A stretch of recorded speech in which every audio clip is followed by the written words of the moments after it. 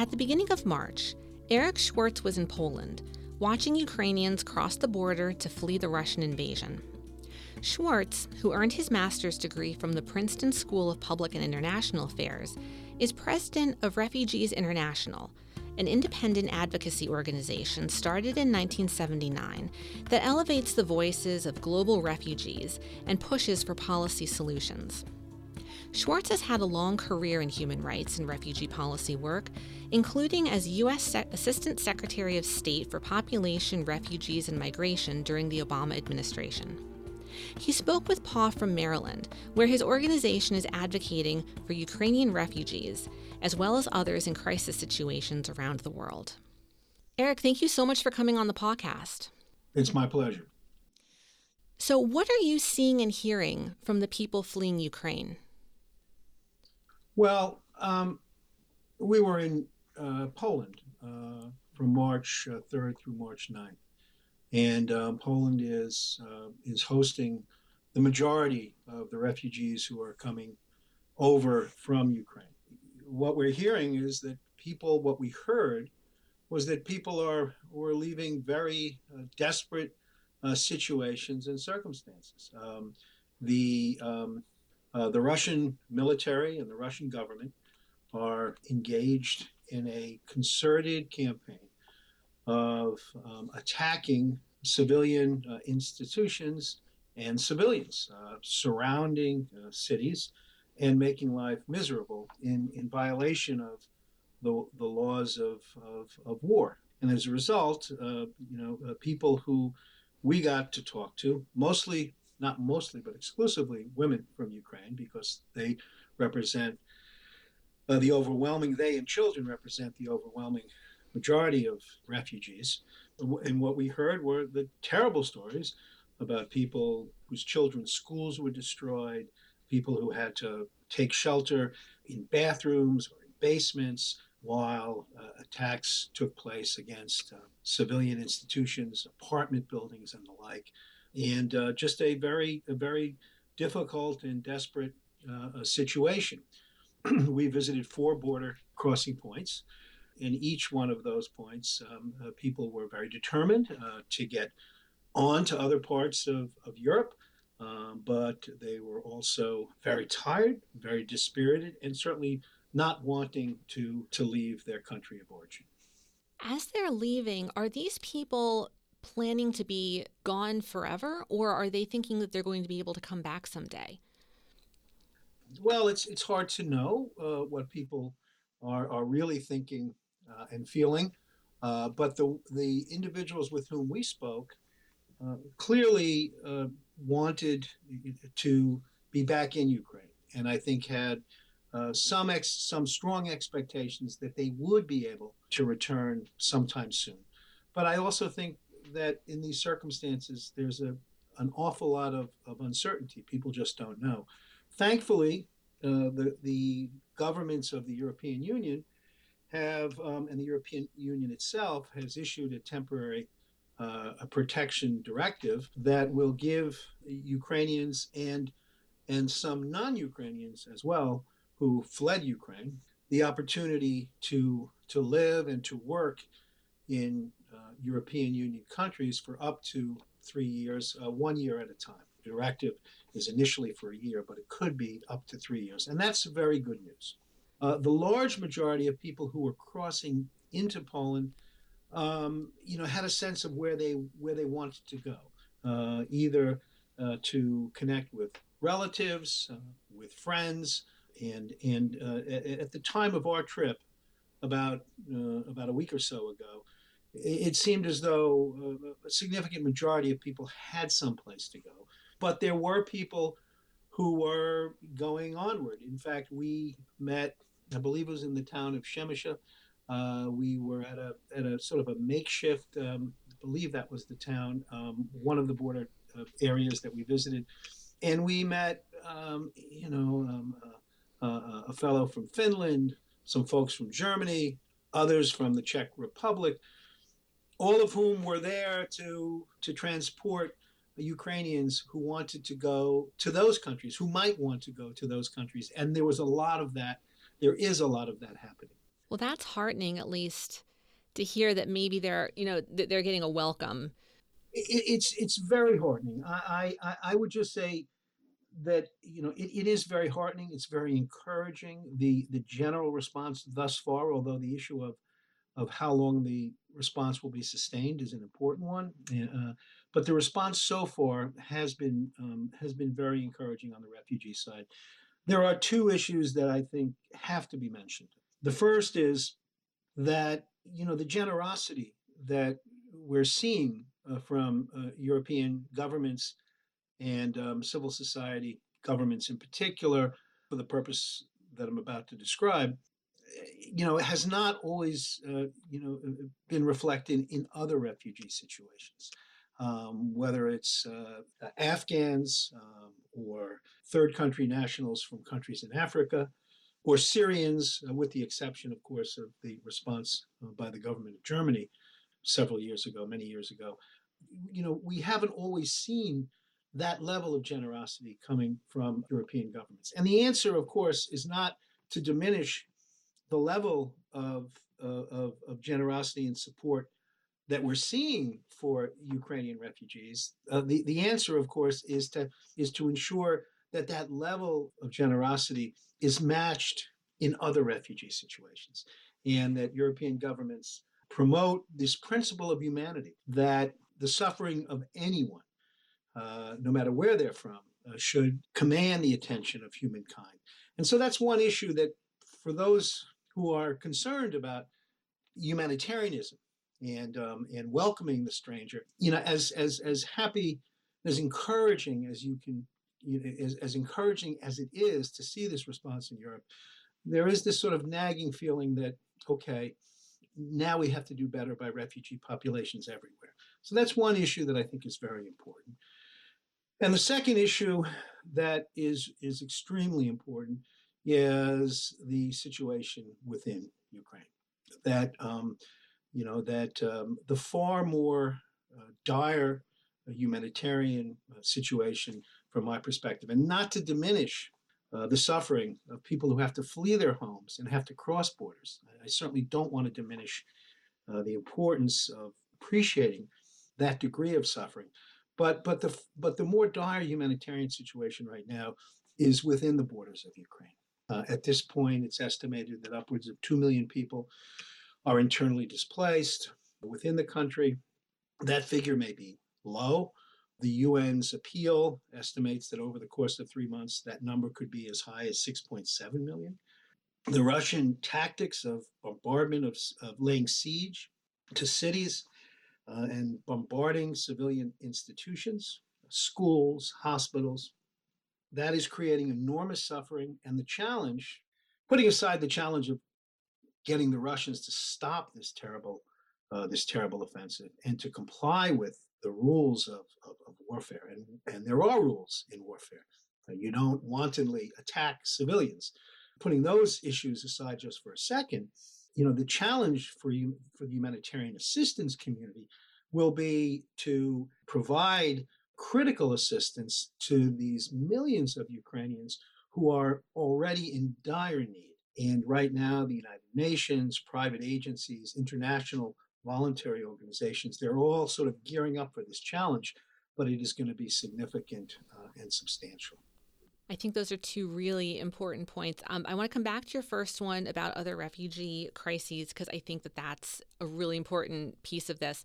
But really quickly, just to jump on the second point you made about this humanitarian situation happening within Ukraine, when you talk about people who are internally displaced, can you give me a sense of what that looks like? Because I think it's really important to sort of understand, what is it? Are we talking about people who, like, their home is bombed and so they're staying with friends?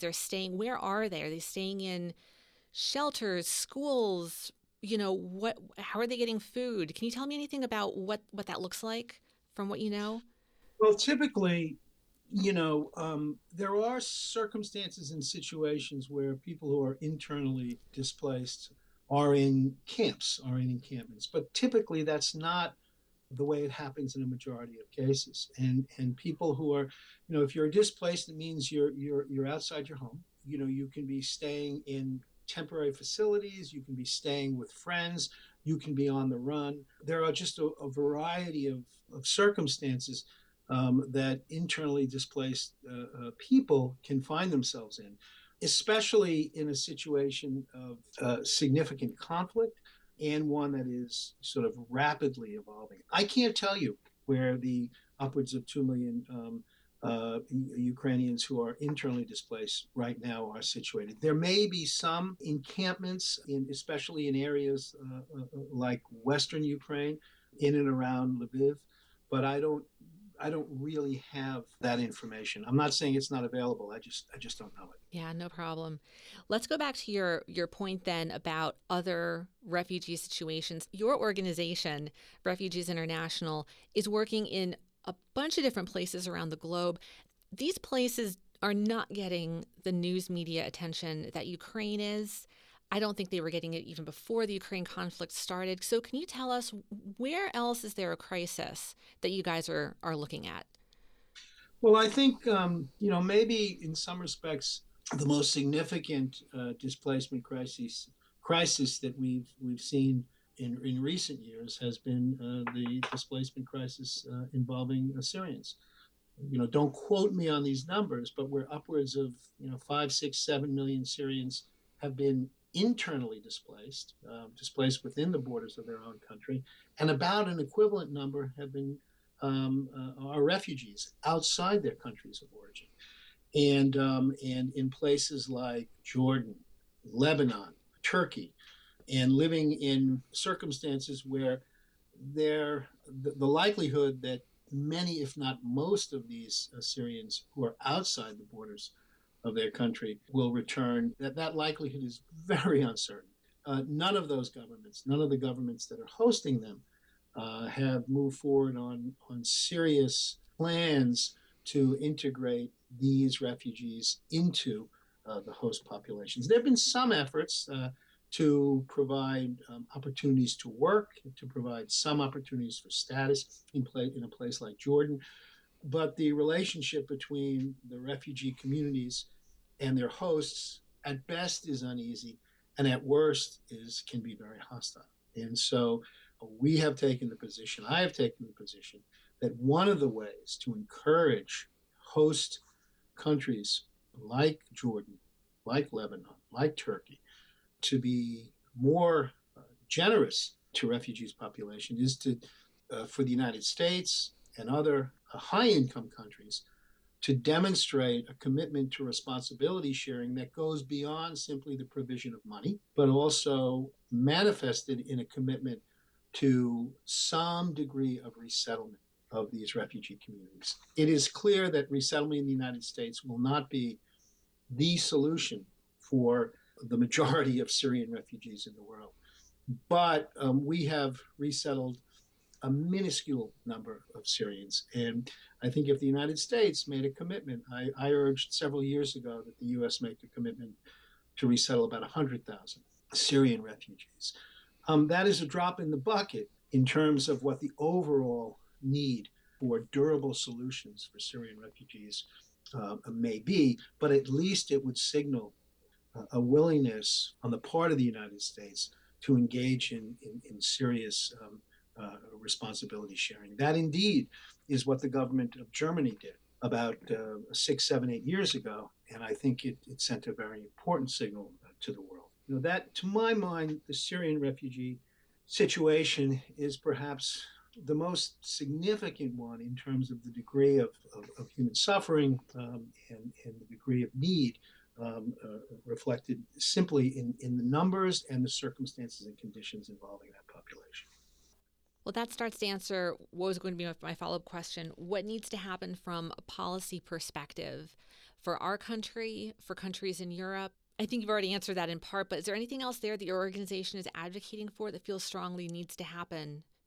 Yeah, I mean, look, I think there's on several different levels, there's action needs to take place.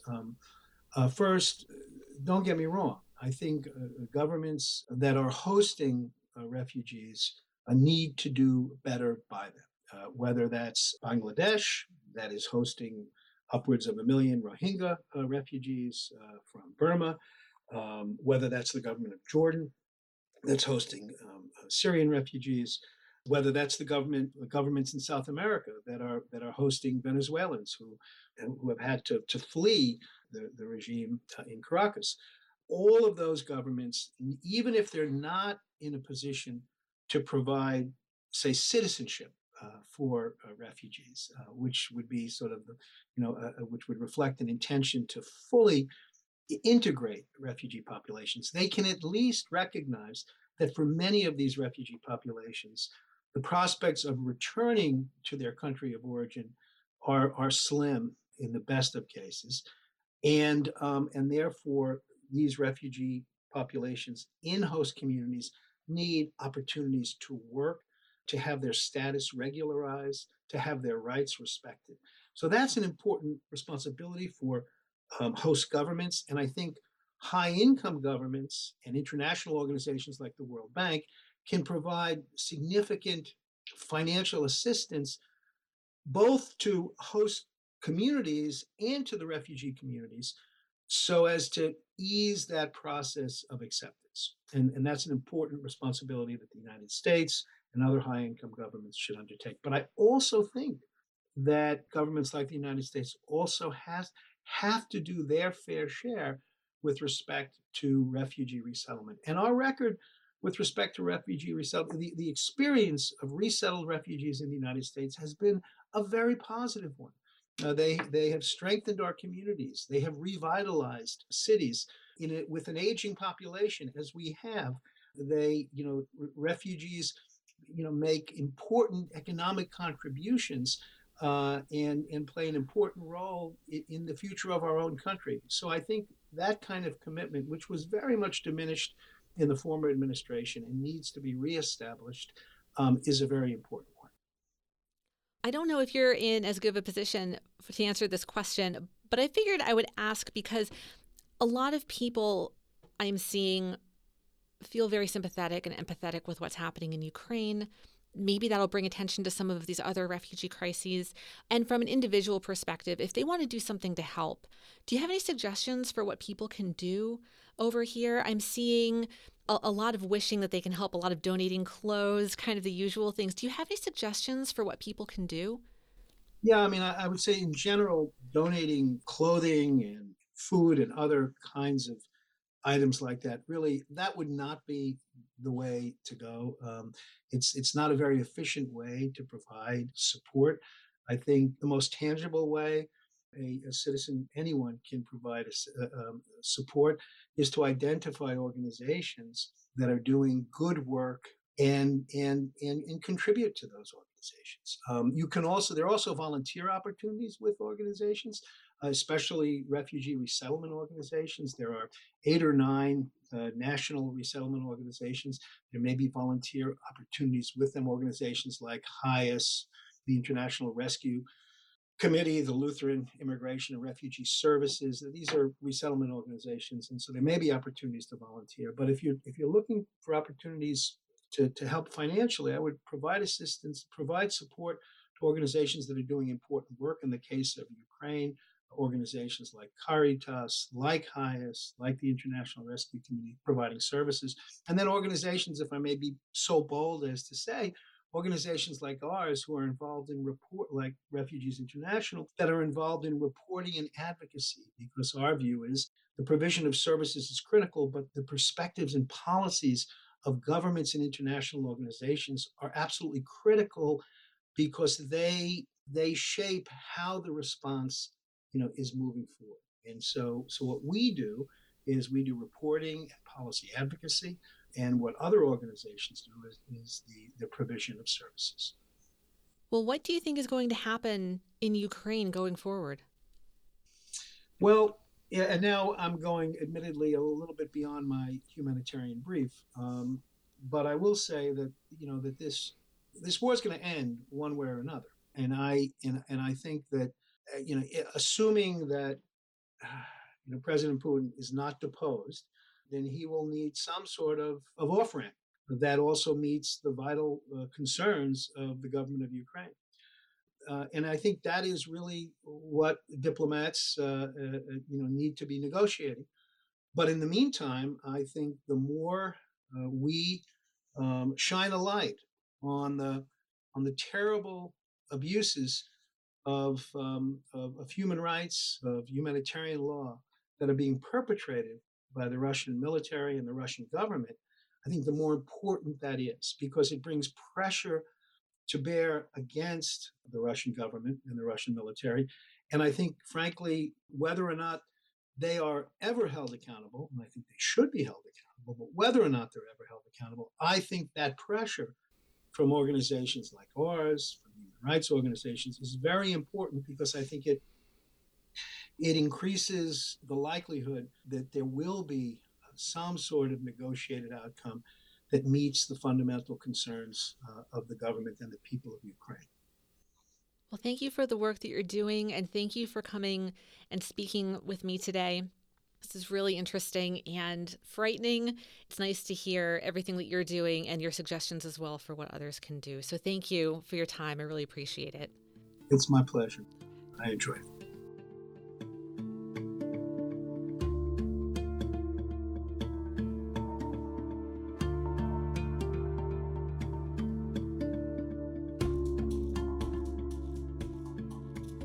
Pawcast is a monthly interview podcast produced by the Princeton Alumni Weekly.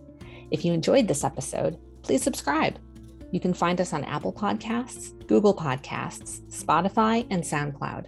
You can read transcripts of every episode on our website, paw.princeton.edu. Music for this podcast is licensed from Universal Production Music.